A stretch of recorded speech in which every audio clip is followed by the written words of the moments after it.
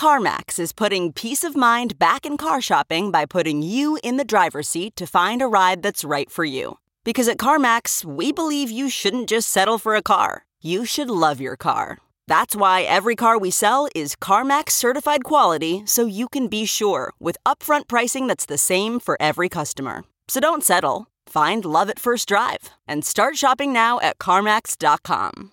CarMax, the way car buying should be. Okay, picture this. It's Friday afternoon when a thought hits you. I can spend another weekend doing the same old whatever, or I can hop into my all-new Hyundai Santa Fe and hit the road. With available H-Track all-wheel drive and 3-row seating, my whole family can head deep into the wild. Conquer the weekend in the all-new Hyundai Santa Fe. Visit HyundaiUSA.com or call 562-314-4603 for more details. Hyundai, there's joy in every journey.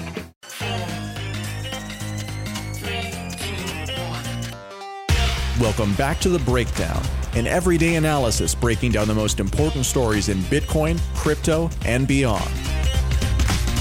This episode is sponsored by Bitstamp and CipherTrace. The Breakdown is produced and distributed by CoinDesk. And now, here's your host, NLW. Welcome back to The Breakdown. It is Tuesday, June 23rd, and today I am joined for a really interesting conversation about basically everything you know to get started in understanding oil and the energy markets and what's happened over the last few months, including the crazy dip below zero. And I'm joined by FinTwit superstar and trader Tracy Shuchart, better known as Shy Girl, her Twitter handle. But first, the brief. First up on the brief, in news that broke just after I had finished recording yesterday's brief, was PayPal and Venmo are apparently on their way to adding crypto. This is a report from CoinDesk. It is not confirmed by PayPal themselves, but seems to have good sourcing. And basically what we're hearing is that they will offer crypto buying and selling, supported by multiple exchanges for liquidity, including CoinDesk and Bitstamp. The why it matters on this one is pretty self-evident. First, there is the massive user base of 325 million plus users.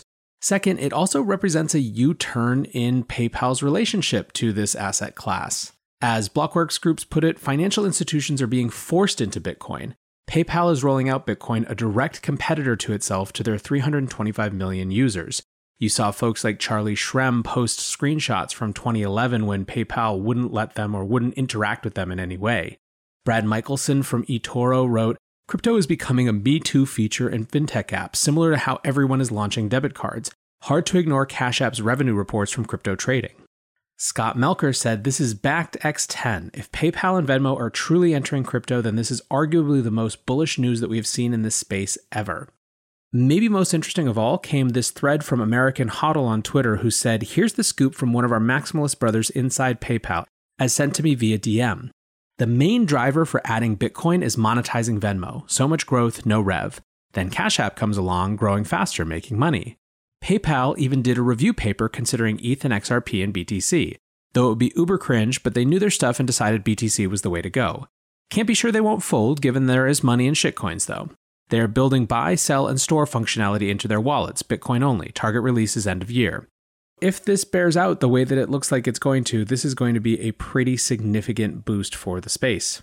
My question ultimately, which I asked yesterday on Twitter, is how many more times can Bitcoin be normalized before it just becomes a normal part of the consumer conversation? Next on the brief is the H-1B visa program shutdown or suspension and the America First recovery. So what happened? Well, last night, President Trump signed an executive order targeting certain areas of immigration, the most notable of which was the H-1B visa for high-skilled workers. We'll come to that in a minute, but in addition to the H-1B visa, this temporary ban also applies to H-2B visas, which are short-term seasonal work in landscaping and other types of non-farm jobs, J-1 visas, which are short-term work including camp counselors and au pairs, and L-1 visas, which are internal company transfers. So the H-1B wasn't the only thing affected, but it was the most headline-grabbing. Why it matters? Well, there's two reasons that I think are worth noting. First is that there has been a huge outcry from the tech industry. I mean, basically across the board with a very few notable exceptions. The tech industry has a huge history with the H-1B visa. highly skilled immigrants comprise an inordinate number of the entrepreneurs who build successful companies, as well as employees in those entrepreneurs. And for a very long time, America has prided itself on attracting the world's top talent and actually assimilating it into our economy and reaping the benefits in terms of the companies that get built here. So that's obviously a huge dimension of this, is just what this does for America's tech competitiveness. The second reason I think this matters, though, is that we are 4 months from the US presidential election, and I expect that this is a proxy for how political battles that are going to play out in terms of wanting to rally different bases, in terms of wanting to get the soundbite, get the clicks. This is going to be impactful to economics and economic policy in ways that aren't necessarily designed to be the best for the economy, but are instead to be the best for either one candidate's or another's election chances. So this is a proxy for a process that is painful and will play out, I think, unfortunately, again and again in the months to come. Third on the brief today is continued growth in Bitcoin derivatives. So what happened? BitMEX parent HDR Group led a $3.25 million Series A round in Sparrow, which is a new options trading platform, which is getting some good traction. Additionally, FTX, which is itself an insurgent kind of startup exchange, has caught up to BitMEX for order book depth, with emphasis on products like Bitcoin perpetuals, which are described by CoinDesk as a form of futures contract but without an expiry date and thus without a settlement. Perpetuals have a funding rate that occurs every 8 hours, and traders holding a position at the funding timestamp receive or pay funding. Why is this relevant? Well, the rise of derivatives trading, I think, has big implications for Bitcoin in terms of, one, who participates and how, and it has implications for the rest of the industry, as there are many reasons to think that it will suck energy and attention away from quote-unquote altcoin trading. It makes it less likely that we see some sort of quote-unquote alt season, despite crypto Twitter's perhaps call for it. And I think you can even make the argument that the type of interest that we're seeing in DeFi with its yield farming and all these other sort of exotic financial engineering instruments reflects this interest in sophisticated financial instruments over just sort of spot trading around basic assets. There's a clear shift in terms of the types of trading available, and because of that, likely who will trade as well, both in Bitcoin and in crypto assets in general. All right, last up, a quick bonus. I just wanted to say a quick word about Starslate Codex. Starslate Codex is a very popular, oft-referenced blog by someone named Scott Alexander, who that's not his full name, and he has worked hard to remain anonymous, relatively anonymous at least, in the face of often controversial positions. Well, the New York Times was going to do an article about him, mostly about being a little bit prescient when it came to the impact of coronavirus, and they found out what his real identity was, and they told him that they were going to run it. And he obviously asked them not to because it was a threat to him, an actual physical threat. And they said it was their policy to reveal the real names of people. Unfortunately, he decided to take his blog down in an effort to stop the story by making there be no context for a story by removing the blog. This has sparked a huge amount of yelling and sort of outrage and frustration on the internet, for whom this Starslate Codex blog is a key source of opinion and analysis. For me, the reason that it's so resonant to people, even people who don't necessarily read Starslate Codex regularly, is that this idea of pseudo-anonymity that is protected feels like something that may be an important part of the future of information sharing and sharing one's opinions. We live in a world where it is getting increasingly difficult to remain any sort of neutral and to share real opinions, especially if they diverge with whatever tribe has attracted themselves to you. And so I believe it's an important refuge to keep and preserve the sanctity of this sort of pseudo-anonymity in internet spaces for that reason. And it's just a silly position for the New York Times to take. My strong guess is that they back off it, but I think that more broadly, they need to have a discussion internally about this particular policy. It simply does not work, and it does not reflect the world that we live in anymore. With that, let's switch to our main conversation with my guest, Tracy Schuchart. As I mentioned, Tracy is best known as Shy Girl on Twitter. She is an excellent analyst and observer of the macroeconomic landscape with a particular focus on oil and commodities. I wanted to invite her on to give almost a primer for folks who haven't spent necessarily a ton of time in the oil and commodities space, but who know it's hugely relevant for the global economy and who want to have that base level understanding about what's going on, this is the conversation for you. So we talk about basically what the large sort of secular shifts in this industry have been over the last 10 years in terms of the shale revolution. We talk about the Fed's role in creating that shale revolution, or at least enabling it. We talk about what happened with this crazy dip below zero during the COVID crisis, and we talk about what might happen next. We also get into a number of other macroeconomic issues, be it commercial real estate or supply chains, but either way, I think that you'll really enjoy this conversation. Now, the one caveat and apology is that I recorded this with Zencastr. We were having some major technical difficulties, and in the process, it accidentally recorded via my AirPods rather than my normal microphone. So the quality is absolute dog, frankly, and I hate it. But the conversation with Tracy was worth it to me to share, even though the sound quality is so abysmal. So with that noted, here is your conversation with Tracy Schuchart on basically everything you might want to know about oil. All right. I am here with Tracy. Tracy, thanks so much for hanging out today. Yeah, absolutely. Thanks for having me. We talked about this for a while now.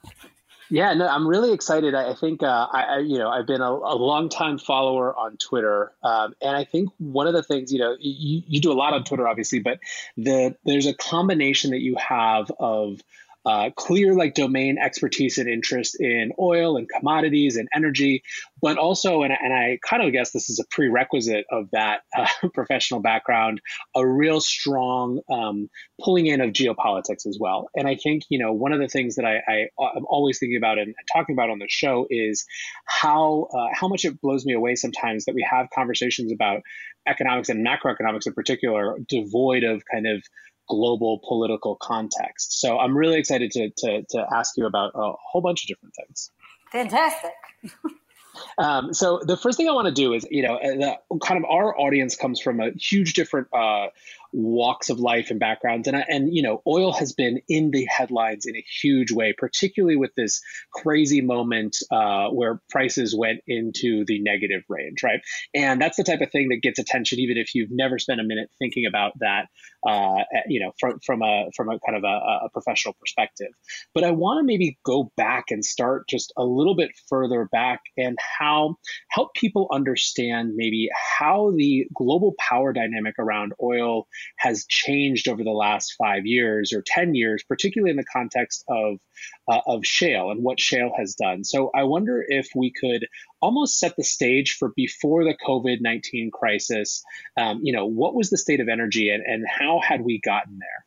Well, if we look back, shale basically, we had this shale revolution, really. It came on a little bit earlier than 2008, but that's kind of really when, it kind of started, it kind of blew up. And we've kind of had different moments in the shale industry. We've had different times that, it's kind of crashed. And come back again. And remember, we had that 2014, 2016 oil crash, and then, of course, just the recent one. So kind of the little bit of background about shale is, shale came on. There was a bunch of wildcatters, right? Banks threw a bunch of money at them. And then we had the 2014 16 oil crash. Banks kind of were burned. So the private equity guys got involved. They were like, yeah, this is great. And they threw a bunch of money at shale then, and, oil prices went up and everything was good, except for the fact that, this whole time, the shale industry kind of has been mismanaged in a way. There hasn't been a lot of, fiscal responsibility. The way that a lot of these guys run their business is, they're over margin, they're not making money at any of these prices, but money kept being thrown at them. So they just kept doing what they were doing. So even after, the first crash, when the banks got burned and wouldn't give them any more money, they had the private equity guys come and give them a bunch of money. So that's kind of a little bit of a background on the shale industry. But they can moving up because of the behaviors of these companies and how they were run and things like that. And certainly not all of them, but a good majority of them. What happened is that, starting in around 2015, we started seeing a lot of bankruptcies, obviously. And every year since then, even though oil prices have gone up, they haven't gone up to, we were over $100 a barrel. We haven't even gotten close to that in the last 5 years.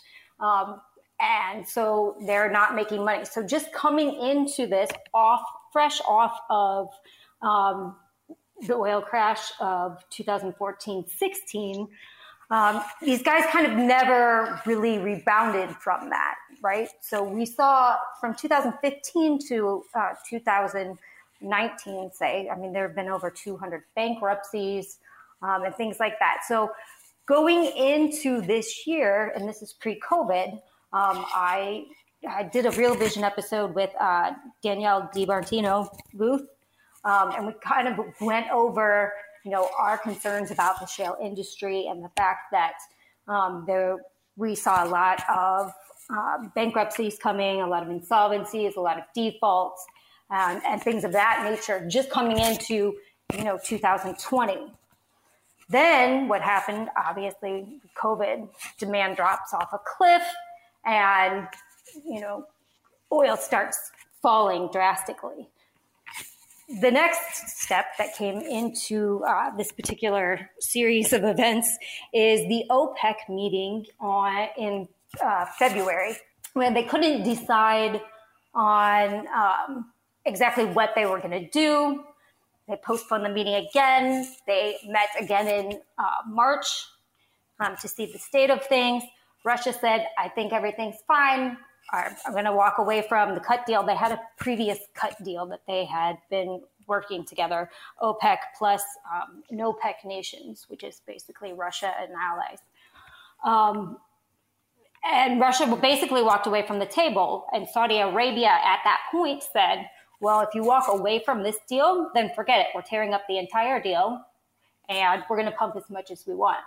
So starting April 1st, they raised their production to 12 million barrels per day in a complete demand crisis. And that's when we saw oil, basically when that contract rolled off, that at the end of April is when we saw prices go negative because they just flooded the market in a serious demand crunch. And it just went no bid, basically. There's so much to unpack. I feel like that's a really, really great framing setup for the first part of this conversation. But let's start. I want to go back actually, because I thought the episode that you did with Danielle on Real Vision was excellent. And one of the kind of key theses of that show or that discussion was that the shale industry was as much a byproduct of the availability of capital, in particular types of cheap capital in the wake of the great financial crisis, as it was a technology innovation. I mean, is that accurate? Yes, absolutely. That's what I meant when I said, people were throwing money at. I mean, literally banks were throwing money at them. And then, private equity guys started throwing money at them. So, really they had all this access to capital, but their business model, was never what it should have been, right? So, and the private equity guys too, and just based on what you were kind of discussing at the beginning of this show, this wasn't like experienced in oil private equity, right? These were people who were learning on the fly. Exactly. Yeah, absolutely. Because they saw all this money. They saw, all these guys producing oil. It was kind of Wild West kind of, shale industry. It was still new. It was still exciting. Obviously the oil business can be highly lucrative. And so that's what those guys saw. Do you think too that, obviously at the same time this is happening in oil, you have across the board private equity having to kind of look for farther and farther out and riskier things, right? Just to get returns. Do you think it was part and parcel of that as well? Oh, absolutely. I mean, you heard especially during that time, we were hearing where, private equity had nowhere to go.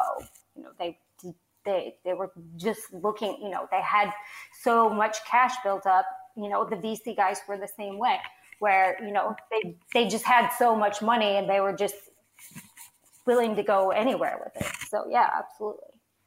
Yeah, it's really interesting. Like, I feel like the story, when we have a little bit more perspective and context, the story of some of the kind of excesses of like the SoftBank VC era will be, kind of compared and wrapped up together with the private equity in exotic adventures like shale. Right.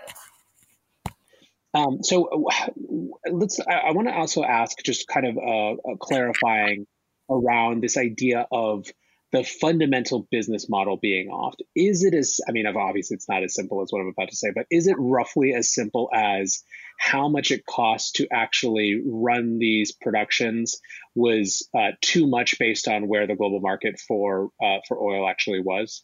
Yeah, absolutely. You have to understand, it's your cost of doing business is not only getting oil out of the ground, but you have to understand these are like tight oil plays. Right. So it's very difficult. They use horizontal wells and they have to basically pressurize. They send in like a water chemical solution basically into rock formations to draw out the shale. And that's why a lot of natural gas comes out with that. And people talk about flaring and things like that because natural gas is a huge byproduct of that because you're literally in rock formation. So it's not like you're out to sea, in conventional wells where, the initial costs to start sort of that project is it's time consuming and it's very expensive upfront, but once those costs are, completed, the actual drilling is a lot less expensive.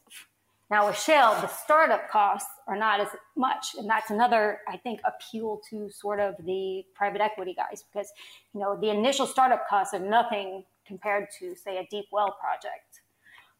But to keep it going, requires a lot of money because these wells, they run dry quickly. That's why they drill so many of them. They have a well decline activity level, meaning over time they produce less and less. So you have to keep drilling more to fill that void, right? It's kind of like a funnel.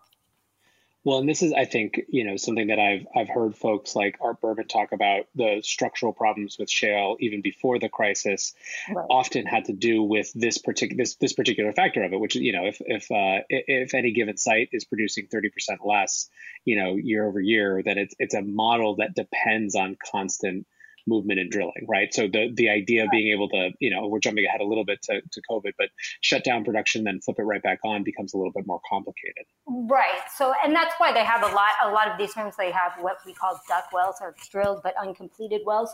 So they'll drill them out so that they can bring them online a lot quicker. Now we do have a substantial duck well base, that we can go through. Right. So, what will happen, say, now after, demand has gone down and now we're starting to see demand come back. Now, what these shale players will do most likely is, they'll start with their duck wells first before they actually, move on to actually producing. So they'll go through the inventory that they have and their duck well inventory. So going back, there's another interesting kind of contrast that I want to ask you about, which is, on the one hand, you're identifying these sort of structural problems with the business model of the industry on the basis of, in part, the cheap, kind of flood of available capital. But at the same time, when times are good, when that's working, capital is there, and U.S. production did go up in a way that changed our relationship with other oil exporting countries. Is that accurate? Oh yeah, absolutely. We went from producing 5 million barrels a day to over 13 at the height of last year. So, which basically put us, Russia, or the U.S., Russia, and Saudi Arabia as the top oil producers in the world, where, so we kind of gained that status, with the shale revolution. How did that change what was the impact of that on how places like Russia and Saudi Arabia looked at us in relation to the rest of the kind of the world, or how did it change basically that relationship? And specifically what I wanted to get to is an argument which I've read. I think that you don't particularly buy, that part of the Russia and Saudi Arabia failure to reach agreement, let's call it, was an intentional drive or dig at the American shale industry. Right. I do not believe that. Not at least in this particular case. But obviously, there's enough. The thing is that the oil that we produce is very light, right? So we're producing a completely different kind of oil than Saudi Arabia and Russia. Russia Urals is very heavy crude, so they have a completely different customer than the United States. Most people think that oil is interchangeable. Oil is just oil, right? But that's not the case. It's crude quality matters. So there are different grades of crude, and they all kind of make different things. For instance, the very light crude that the U.S. produces mainly produces gasoline. That's really all you can get from it because it's so light. So in order to make other products with it, you have to and that's why we're still an importer. You have to import heavy crude to blend with it to get the other products that we need, such as, jet fuel, kerosene, etc. So basically the point here being that although it certainly was something important that was relevant for, places like Russia and Saudi Arabia, it's not, it didn't make them irrelevant in any way that would change, that would so dramatically shift that relationship. Right. And they have, you have to think about it too. They're mostly, both of them are mostly competing for, the Asian markets, because you have to think, obviously ship some to Asia, but, it only generally happens when WTI is at a major discount to Brent because of just merely the shipping costs. So that's not really our market. Asia's not really our market, whereas, it's Saudi Arabia and Russia compete for that market tenfold. Yeah, I want to come back to China and China's kind of demand for cheap fuel and how that affects things. But first, just for people who this is totally new for them, could you define WTI and Brent just so they have a frame of reference? Right. So WTI is just West Texas Intermediate. All that means is it's the oil stored at Cushing, right?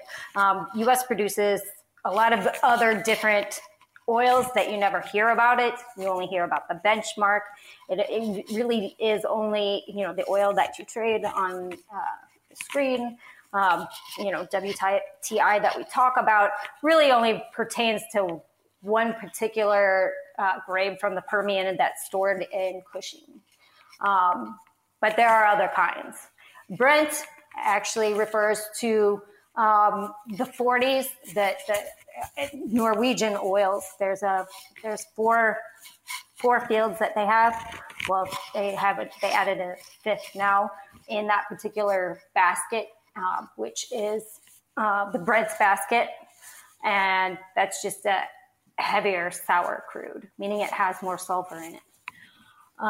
But Saudi Arabia and Russia, everybody has their own kind of crude grades that they sell. It's just the two that you hear about, and that, what most pricing is based off of is one of those two contracts. Got it. Okay, great. Thank you. And so let's come back to when things got crazy earlier this year. So we're going with the assumption that this is not some intentional attack to try to take down shale.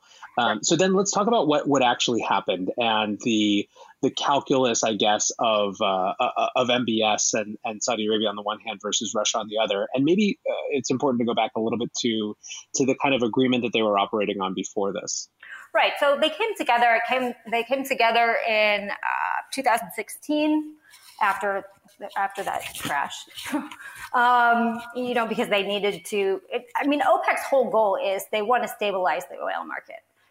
Obviously, they want higher prices too, but really their stated goal is to stabilize the oil market because they needed help in that at that particular time. The United States being that we don't have national oil, right? So we couldn't really join that kind of collaboration. So Russia and partners decided to join together to help stabilize the oil market. Now, I think the thing is that, Russia, and I always kind of joked about it. I was like, Russia hates this deal, right? Because prices started to rise again. I mean, we got up to like $65 last year. And, Russia initially thought they were going to be in this deal for a year, not 3 years. Right. So I think, they had been wanting out anyway. Oil prices were fine for them. Their budget's based on $42, their fiscal budget.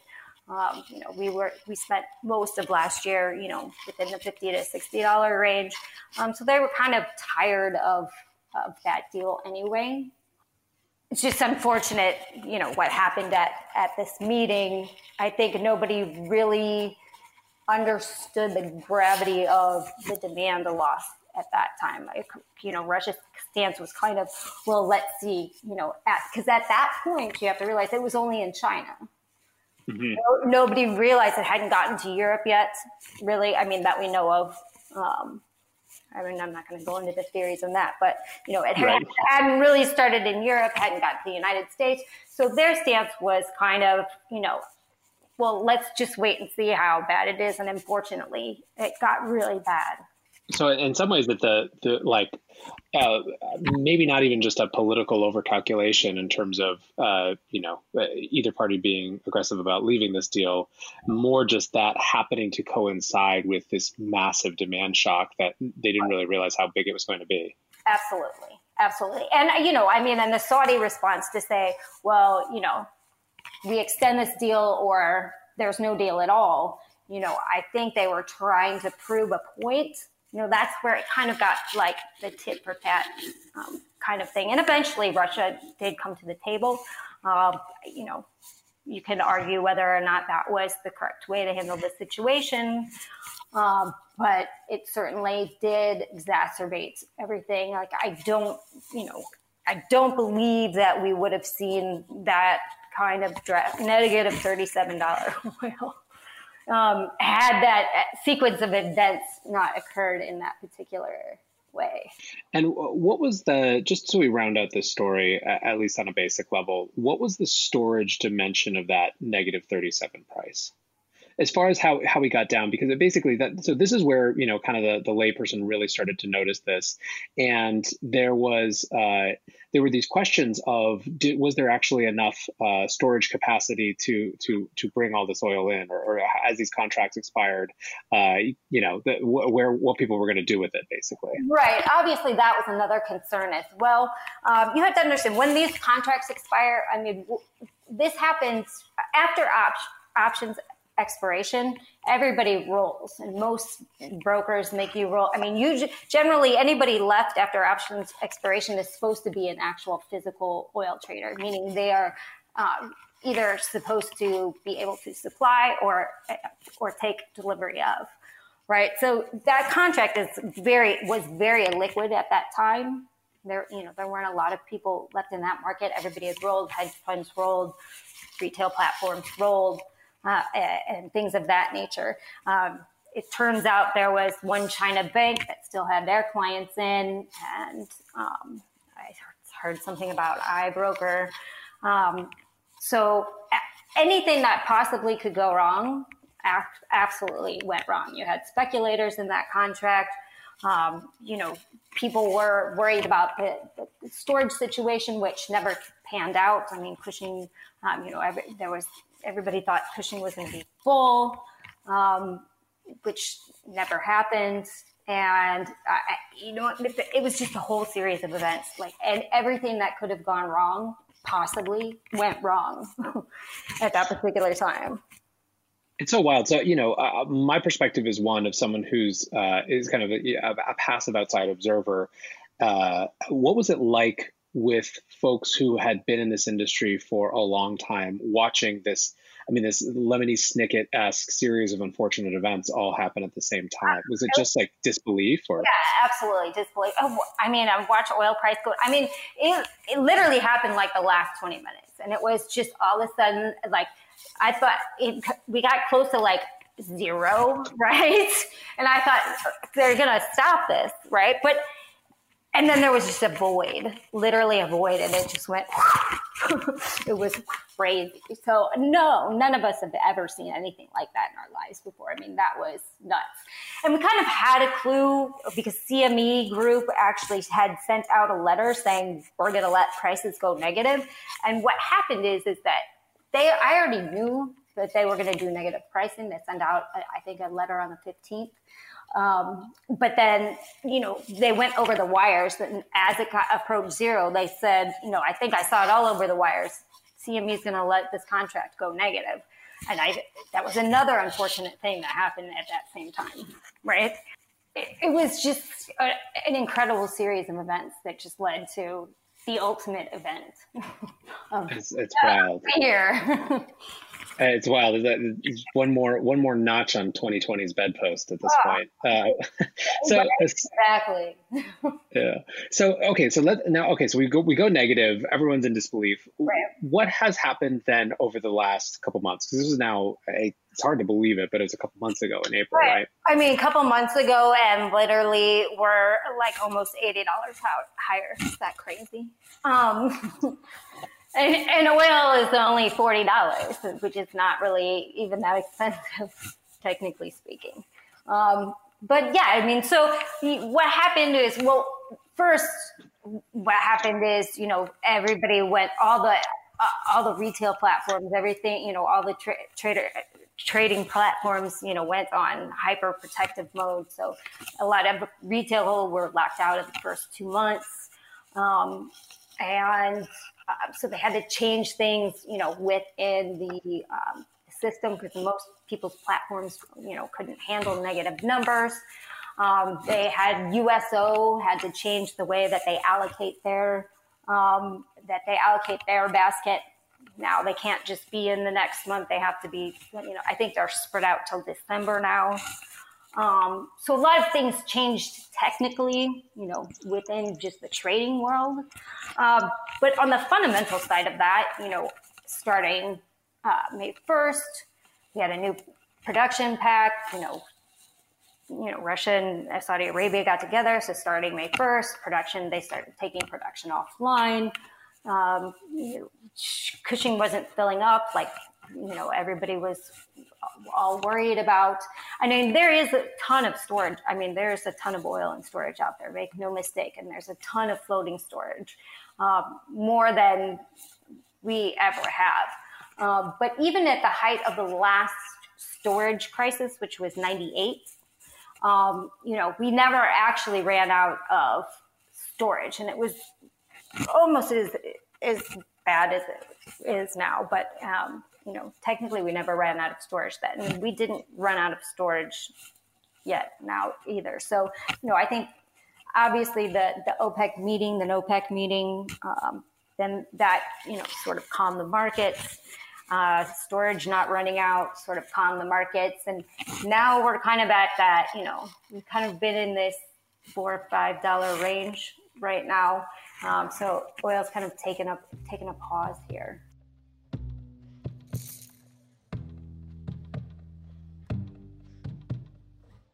Bitstamp is the original global cryptocurrency exchange. Since 2011, Bitstamp has been the preferred exchange for serious traders and investors, trusted by over 4 million customers, including top financial institutions. Bitstamp is built on professional-grade trading technology. Their platform is powered by a NASDAQ matching engine, and their APIs are recognized as the best in the industry. Download the Bitstamp app from the App Store or Google Play, or visit bitstamp.net/pro to learn more and start trading today. That's bitstamp.net/pro. CipherTrace helps grow the crypto economy by making it trusted by governments and safe for consumers and investors. How do they do it? By protecting VASPs, banks, and other financial institutions from crypto laundering risks while protecting user privacy. Years of research have created the world's best cryptocurrency intelligence with the best attribution and deepest token coverage. So if your virtual asset business isn't using CipherTrace to manage compliance risks, you should start now. Learn more at CipherTrace.com.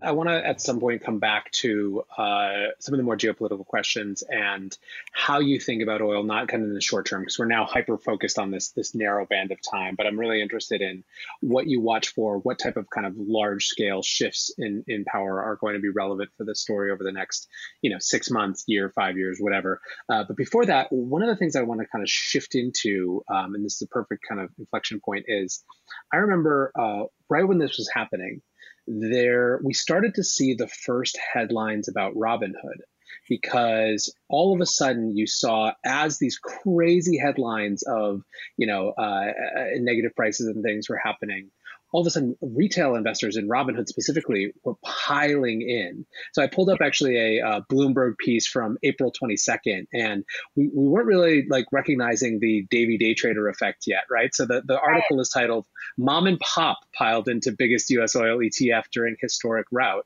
And it was about how, so this is Wednesday the 22nd, and the number of investors on Robinhood had spiked to 152,000 from something like 60,000 the week before. And it's interesting now in retrospect, is obviously so much of the last month's narrative conversation around the markets has been about this retail effect and everything going on there. But have you been watching kind of the Robinhood rally, broadly speaking? And if so, how do you make sense of it? Yeah, I mean, I've stated before, I mean, a lot of people get mad at them, or, I don't know, feel some sort of hostility towards them.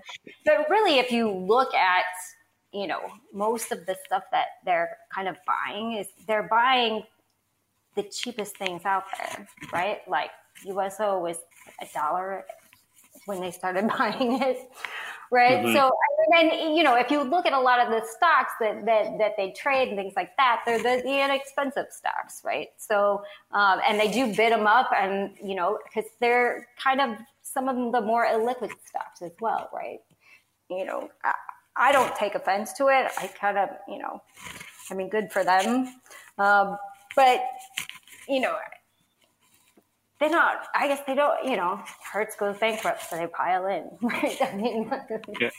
I think it's just because they look for, things, I think that they look for things that have declined so far in price. But, if you think about it, if you read any kind of, books about hedge funds or whatever, basically they're looking for stuff that's 80% off. So the mindset's not that much different. It's I thought you had a great tweet about it. You said everyone complained for years that there were no speculators in the market, and it was van versus high frequency trading. Right. Dave Portnoy has brought human specs back to the market. That's what makes it a market. Yeah. I think it's a really relevant point. I mean, listen, so a couple things that I found fascinating about it is, one, Portnoy, I hold aside performance in market, like obviously he's kind of created this whole him versus Warren Buffett thing because it's great for the media.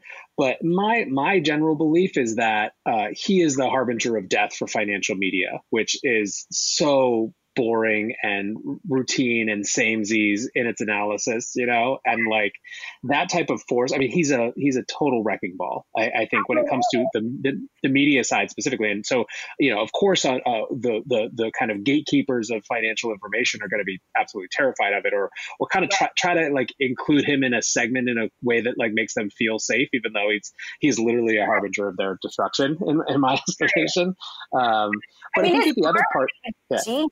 right? He's a marketing genius. Yeah. I mean, he created this whole thing because I guess his sports betting thing, like there's no sports. Yeah, he's bored. Like there's no sports. I mean, Barstool Sports, there's no sports to talk about, Right. No, I think there's definitely that. But I think that the other piece that's interesting is, I've heard the argument, which I'm totally sympathetic to, that, part of the logic for a lot of the people trading is that when you have we spent 12 years since the great financial crisis totally focused on propping up asset prices as kind of the main mechanism of monetary policy in this country. Right. And in that context, you have people like, that's great if you can own assets, but for the people it gets harder and harder and harder to buy into that system, whether it's in terms of housing prices or in terms of just what your money gets you in the stock market. This is an insurgency that's trying to take it back because they just don't believe that it's going to trickle down because it hasn't, and I think that that's an interesting, I don't think that there's a huge number of these folks for whom that they're not sitting there like that. It's just a fun thing to do and it's ridiculous and it's, why not? And there's FOMO, but I do think that it's an interesting point that I've heard made about this too. Yeah. I mean, absolutely. I mean, they're not sitting around going, equity prices are too inflated. They're not looking at things like that, literally, So, and the market does keep going up. I mean, yeah, right. So they're not wrong, right? Right. It took COVID to bring us, to deflate that bubble a little bit. And now we're right back up there as soon as every central bank freaked out and, dumped everything at it that they possibly could in the span of a week, and up we went. Wow. I think I have a tweet, somebody that said, "Oh my God, you marked the bottom," because it was like the 23rd. I don't know. It was right when Powell, central banks, that basically said we're throwing in the kitchen sink, and it was literally like March 23rd, like the bottom of the market. Mm-hmm. And ever since then, the market's been straight up, and too fast for some and things like that. And asset prices are inflated. I mean, they're trading at multiples they should not be trading at right now. We're not even have people back to work yet, but it is what it is. So I think, a lot of people may be upset, they're upset about that. The market's dangerous. Asset prices shouldn't be trading this high. And I think that maybe people get irritated that. Yeah, there's definitely, there's a little bit of a kind of like psychic fracture between like, let's put it this way. There's pretty much unanimous agreement that things are overpriced, overvalued, and that, so much of this is driven by central bank interventionism in markets. But at the same time, the psychic fracture comes because some people are willing to say that, acknowledge it, and then trade the hand that they have or the market that we have. And other people have a hard time accepting that because it's so wacky compared to their priors, right? And I totally understand that. It's part of why I don't trade, because it's really hard for me to like kind of get outside of my own sense of what should be and just understand what is. Probably why I trade more oil than I do these indices. Yeah, totally. This actually brings me to a different question, which is, what is your sense of not so much the markets around oil right now and how they've recovered, but the fundamentals around oil in terms of demand? There's kind of there's almost conflicting signals in some ways, but what do you make of where we actually are right now in terms of recovery or not? I mean, I think we don't know. And that's one of the things that we can't really quantify right now. Like, I think oil's gotten a little bit ahead of itself. I mean, we are seeing demand improvement on one hand, but on the other hand, we have so much excess to draw down before we can start really talking about, $60 oil again. I mean, there's just too much in storage right now. We're producing and there's too much in storage until we actually start seeing some solid demand. So I think in the near term, I think, these 40 areas is probably where it stalls out. We may see a pullback. I mean, again, it completely depends. Is there going to be another shutdown? There's too many things you can't really quantify right now. There's too many factors involved in everything.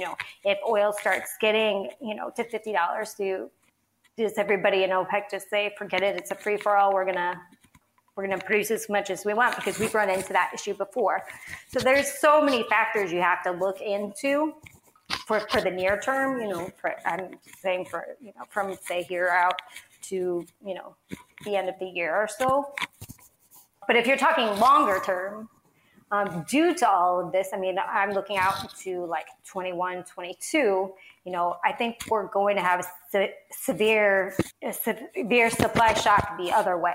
So I see oil prices going much, much higher because all of these companies cut back on CapEx. In order to keep investors happy, companies have been focusing on dividends and watching capital expenditures. So going into the future, after the supply comes down, like I said, looking out to 2021, 22, I think we could have a supply shock, but the opposite way, whereas we're not going to have enough supply, being that, I don't think bankruptcies are done. So we're going to have a severe cutback in the amount of companies out there. Of course, they're going to be, the majors that are in shale right now, Exxon and Chevron, they'll pick up distressed assets. But, but in general, we're just not going to see that, I think, going forward, that kind of production, because companies haven't invested in their future enough either. So, and that's not only in the U.S., all of the majors everywhere, you hear about, everybody, Norway, many of the OPEC nations, things like that. Everybody wants, cut back on CapEx for oil and exploration. So I think we're going to have a, problem. So right now I see oil prices remaining depressed until, something materially improves. But moving forward, beyond this, I can see, a possible inflationary oil spike. Was that shift in how people treated CapEx based on the how much was it based on the kind of the market for oil and the price for oil versus the returns that people were getting in other industry contexts? Because the story of obviously people investing in the short term, be it, buybacks or whatever you want, as opposed to investing in long-term resiliency is a huge part of the discussion right now. And certainly a big part of why we've kind of shown ourselves to be so fragile. But how much was that kind of industry specific versus part and parcel of that larger shift over the last, 5 or 10 years? Well, I think it's, it's kind of a shift, but I think it definitely came to play, again, over the course of the last 5 years, just because banks got burned, private equity guys got burned, banks are very, reluctant to lend to these guys right now. They do, but, it's definitely not their first choice right now. So in order to, stay afloat, you have to cut something, right? So they cut capital expenditures because that's, one line item off your books, right? And investors love that. Every time a company would announce CapEx cuts, the stock price went up the next day. So, that's what investors wanted to hear. That was a line item, for being fiscally responsible, things like that. But in the long run, then you're hurting your future, right? Future production runs. So I think we're going to have until you can, start up CapEx again, we're going to have a void, I think, in which could, a supply void. And that, again, is not just in the United States either. There's plenty of, all of the majors are doing the same thing. So you mentioned earlier Russia and Saudi Arabia competing for the Asian oil markets. Where does China in particular, I guess, fit into the larger global oil equation? Well, basically they're what I call the buyer of last resort, right? They're insatiable. So they never had an SPR. So a few years ago, they decided that basically most countries have 90 days to cover of SPR, meaning you have 90 days in case, worldwide catastrophe happens and there's no oil left, or, everybody pretty much has 90 days to cover generally. Not everybody, but that's kind of going great. So China just started this a few years ago. So and 90 days to cover for them is obviously a lot, right? Right. Right. So, they've always been the buyer of last resort, what I call it, because they'll just buy no matter what, because it doesn't matter if they actually are consuming it, right? Because they need it for storage. So they've been big buyers, and they particularly love it when oil prices are low. They particularly don't like it when oil prices are high. So, they've been a really good customer for Saudi Arabia, Russia, other Gulf nations. They've bought some from us in the last couple of years, not really a ton. But the worry is, and that's always been kind of the worry that people have kind of talked about, is what happens when they're done with storage. Like, what happens when they have their 90 days to cover, right?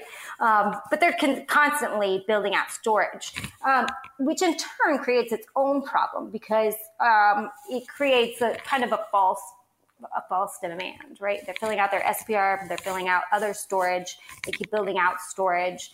So they kind of hold the cards as in, what if they stop buying? Like, what if they're happy with the amount of storage they have, right?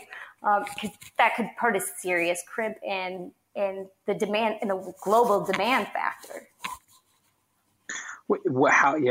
So what, I guess, has there been conversation about that possibility in the wake of COVID, as everyone is trying to figure out, what manufacturing capacity is coming back online, what actual kind of domestic demand, around the world is coming back online? I mean, is that something that people are discussing actively now, I guess? I mean, people are, because, I sent out a few charts on it, is because, they have, their floating storage is the highest it's ever been. It's a manageable number. They could add more, and then also their onshore storage. So, I mean, people are watching it for certain. What are, within the kind of the global system, what are fault lines that are more that aren't just kind of production and market related, right? So you mentioned, and I don't know how much this tweet had to do with oil specifically, but you said, I don't think that people understand the magnitude of the China-India clash right now. This potentially could completely change the Belt and Road Initiative landscape. But so I'm interested in that particular comment, because I thought it was really interesting. But in terms of oil as well, how you spend your every day thinking about this. What are you watching in places like the Middle East and with places like Russia? It used to be you wake up every morning and scan. You just wanted to make sure nobody bombed somebody, or right. Yeah. That sounds terrible. So that's not really that kind of concern anymore. I mean, it's obviously, you have the Libya issue and things like that. But, I think with COVID, it kind of shifted the narrative that way, rather than,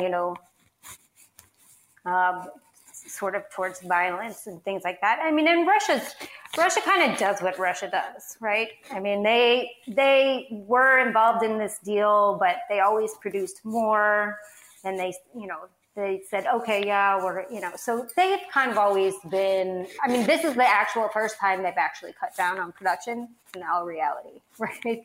Because what they used to do is they used to ramp up production before the meeting and then ramp it back to the same level that it was and say, oh yeah, we cut production. So this is actually the first time that you could tell they were worried, because this is actually the first time they actually have cut back on production, which is interesting. But I mean, Russia kind of does what Russia wants to do, right? What are the other kind of big picture global issues that you spend time thinking about that you think could shape, either the oil industry specifically, or just kind of the world economies more broadly? I mean, by way of example, there's obviously been, during this COVID crisis, a huge uptick in the talk about reshoring and deglobalization. Is that a force that you see having an impact on this? And what other things, if any, are kind of top of mind for you like that? Yeah, I mean, obviously, I think that what's going to happen, and we're kind of starting to see that, is there's going to be sort of a global shift of reshoring supply lines and things like that, or are moving. I think we're going to see a global manufacturing shift in general. So what I'm looking at is what the U.S.'s options are: South Korea, Vietnam, India, Mexico. South America will likely be beneficiaries of, a lot of that production getting out of China. You're already kind of seeing Apple has moved over to India for some of its manufacturing. So I think you're going to see just a global shift in general. And the United States isn't the only country that's concerned about this. India's worried about this. South Korea, you had Samsung move their manufacturing back to South Korea for a lot of things. So I think it's just, kind of, you're going to see a global shift in manufacturing. A lot of people are going to bring, manufacturing home, things like that. If you watch pharmaceuticals in particular, and those are the kind of industries that would sort of be shifting, automobile manufacturing, things like that. How does currency competition, and in particular, the kind of, at any given moment, the comparative strength or weakness of the dollar play into the shape of the oil industry? I look at it as that really, I look at the Norwegian kroner and CAD, really, because those are really the commodity currencies for oil, right? Because Brent is Norwegian contract, and Canada, although they don't produce a ton, their currency still very much moves in sync with oil and a lot of other natural resources as well. So really, those are the kind of currencies. I know people say the stronger dollar, then you have a weaker oil price, but it really is not a one-to-one ratio like that.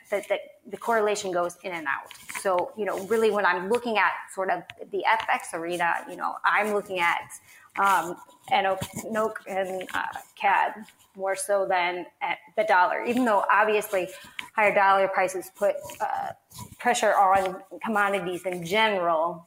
Oil is not as affected by it, in my opinion. Now, euro used to be, because Saudi Arabia used to hedge using euro. Their FX hedge for their oil was using euro. So that used to be a lot more, but they've kind of gotten away from that some. Interesting. That's super, super interesting. Zooming out, I guess, what are the most important things for someone who's interested in how oil is going to shake out over the next 6 months? What should people be paying attention to? What should they be watching for? I mean, I would watch, obviously, really, we need to see an uptick in demand, right, all around. And we are, but, we have to factor in, really the airline industry. I mean, that was a huge pullback in demand. Now people are going back to work. So, I'm also watching, how is the structure of the work environment changed? Are people commuting to work anymore, or are they at home now? Are they driving in from the suburbs because they've moved out to the suburbs instead of, being in cities taking public transportation? Are people even taking public transportation? When will people feel really safe to get on public transportation again? So kind of all those kind of things when you're looking at the demand factor situation, kind of all tend to play. This is a very interesting time, I think, just in general, because a lot of things are going to change, and not change like, necessarily for the worse. I think it just, like work from home, what kind of offices are you going to have? I mean, I look particularly at like commercial real estate. Are people going to cut down on commercial real estate because they don't need as much space, because now they can have their people work from home? Are they going to consolidate because they haven't been, up and running for months, and now they have all of these costs that, and our spaces sitting empty. So, kind of looking at that all in general should be really interesting. Commercial real estate is really kind of like what I've been paying attention to. That's my new kick after supply chains that I talked about for months, I think. Changing. My new kick is watching commercial real estate. Yeah, I mean, it's really fascinating for sure. I mean, it feels to some, I mean, I'm interested to see if this is your take as well, as one of the more obviously threatened areas in terms of like actual demand destruction and fundamental shifts in habits. Now, I've heard some people argue the opposite, right? The contrarian take is like, well, if you need more space per person based on new regulations, maybe it's a wash, but it feels, I mean, given the number of everyone that I've seen whose other companies are like, you know what, fine, you work from home if you want to. Right. And, people are having layoffs and things like that. I mean, I've heard, a lot of companies who they're consolidating space. They're shutting down, restaurants, things of that nature. If they have multiple locations, Starbucks just shut down a bunch of restaurants, things like that. So those are kind of the things that I'm looking at, because people are going to consolidate right now, in my opinion. I don't think. Yeah, I don't know. I understand the contrarian side. I really do, but I'll be watching to see how that manifests. Well, and I think to your point as well, there's also I'm speaking, or that argument, I think in particular has to do with like office space. But then there's the whole retail dimension. Like AT&T has announced that they're going to close like 250 plus locations, right? And it's, I mean, ultimately, how many people do you know for whom like the AT&T store, the Verizon store is the main way that they interact with that company versus just online or on the phone? Exactly. And think about malls. I'm thinking about malls. So is that kind of business going to come back? That kind of mall business? I mean, how many malls were already kind of, experiencing, a downturn? I mean, there's so many empty malls released in the United States now. Now, is that, I'm watching that area too, because that's a lot of retail space as well.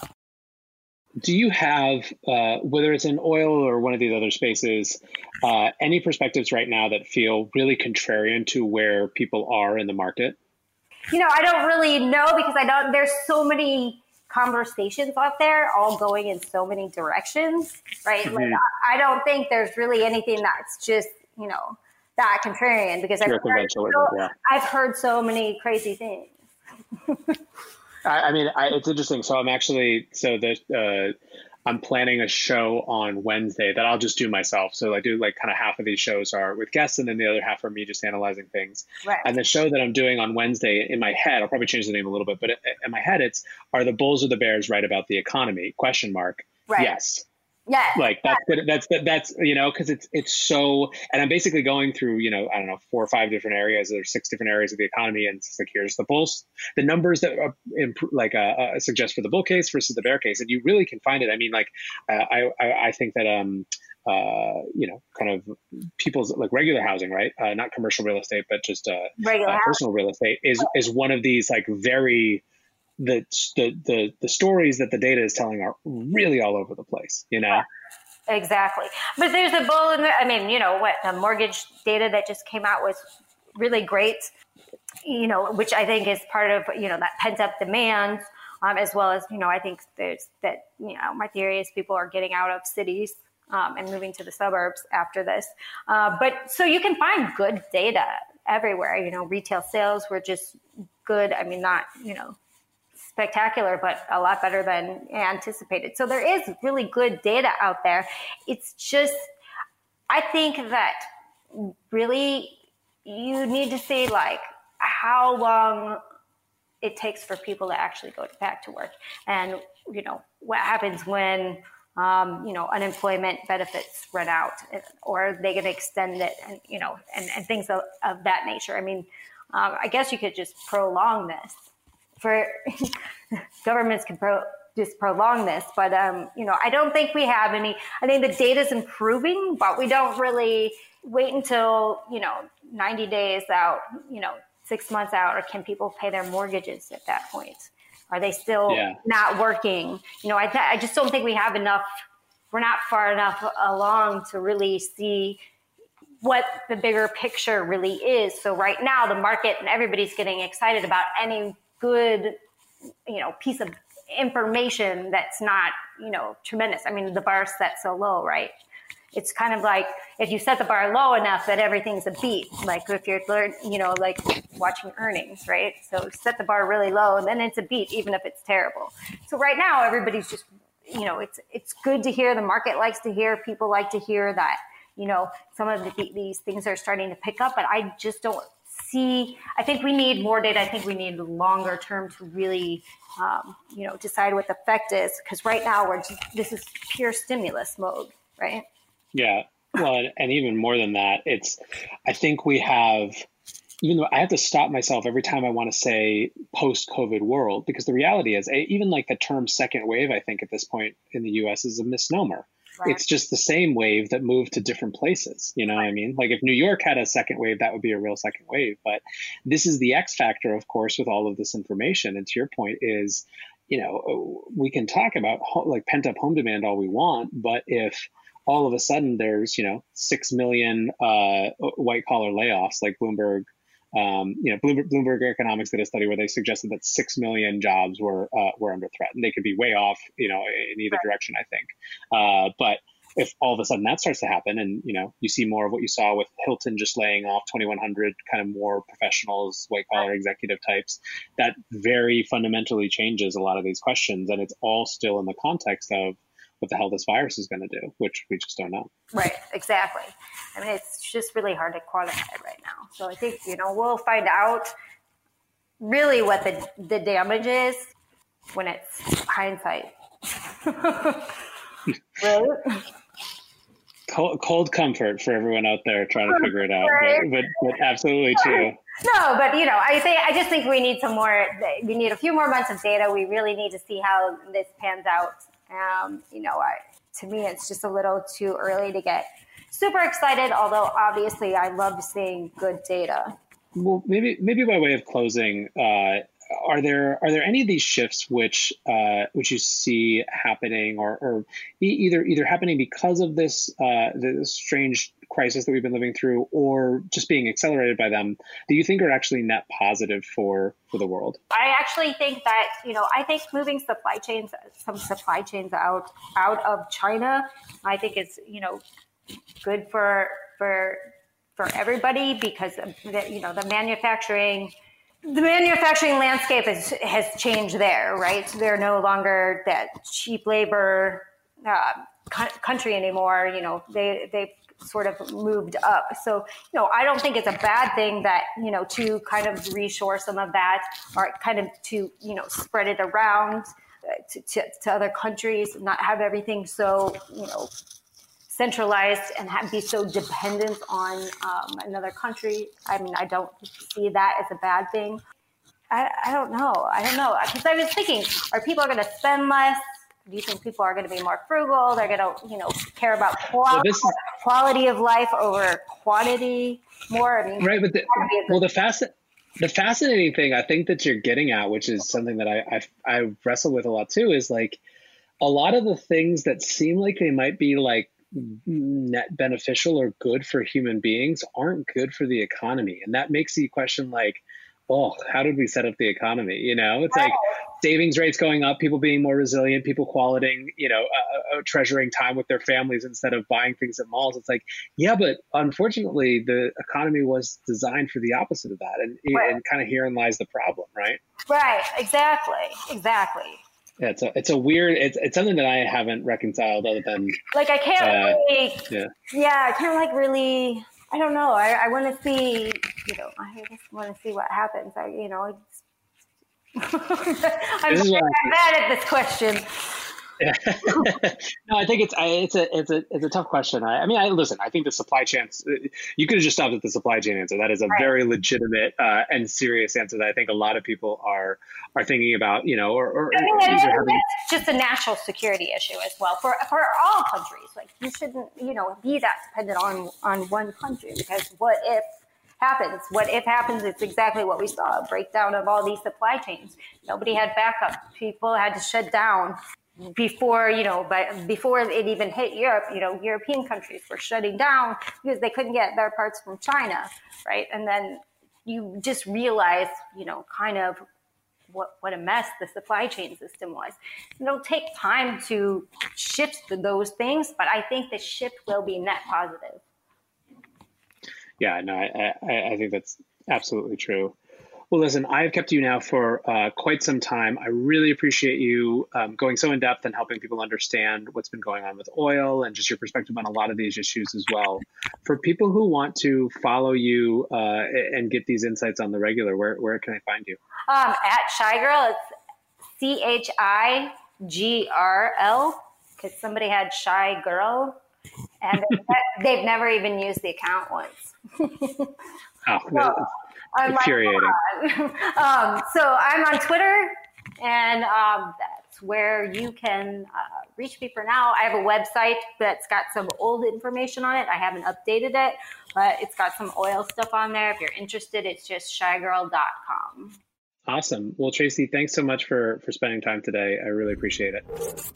One really notable thing from our conversation was the degree to which capital and the nature of capital and the expectations of capital shape economic outcomes. And on the one hand, this is obvious, right? We know this. If you have investors who have a particular type of expectations, it shapes the type of company you're going to build. But it's hard to find an example where it's so dramatically clear in the context of oil. We talked at the beginning of the interview about how this glut of cheap money in the wake of the great financial crisis enabled this highly speculative, still very nascent industry to thrive. We talked then about how private equity sort of picked up that banner and ran with it, even though they didn't know very much about this industry because, again, there was so much money sloshing around that needed to find increasingly riskier things to deploy against. And now we talked about how over the last few years, there's been pressure to reduce capital expenditures, to reduce research and development, to reduce these things that might make companies more resilient because the availability of profits in the forms of buybacks and other dividends from other parts of the space, other sectors in the economy, the oil industry, the shale industry couldn't keep up. So really, it's sort of live by the easy money, die by the easy money in a lot of ways. And that is a structural issue that has to do with the way that things are designed right now. So it's a really interesting case study that I think has larger ramifications than just this oil industry itself. Anyways, guys, again, I apologize for the quality of that interview, but hopefully you agree if you made it this far that it was worth the less than perfect listening experience to get the information underneath. Until tomorrow, guys, I appreciate you listening and be safe. Take care of each other. Peace.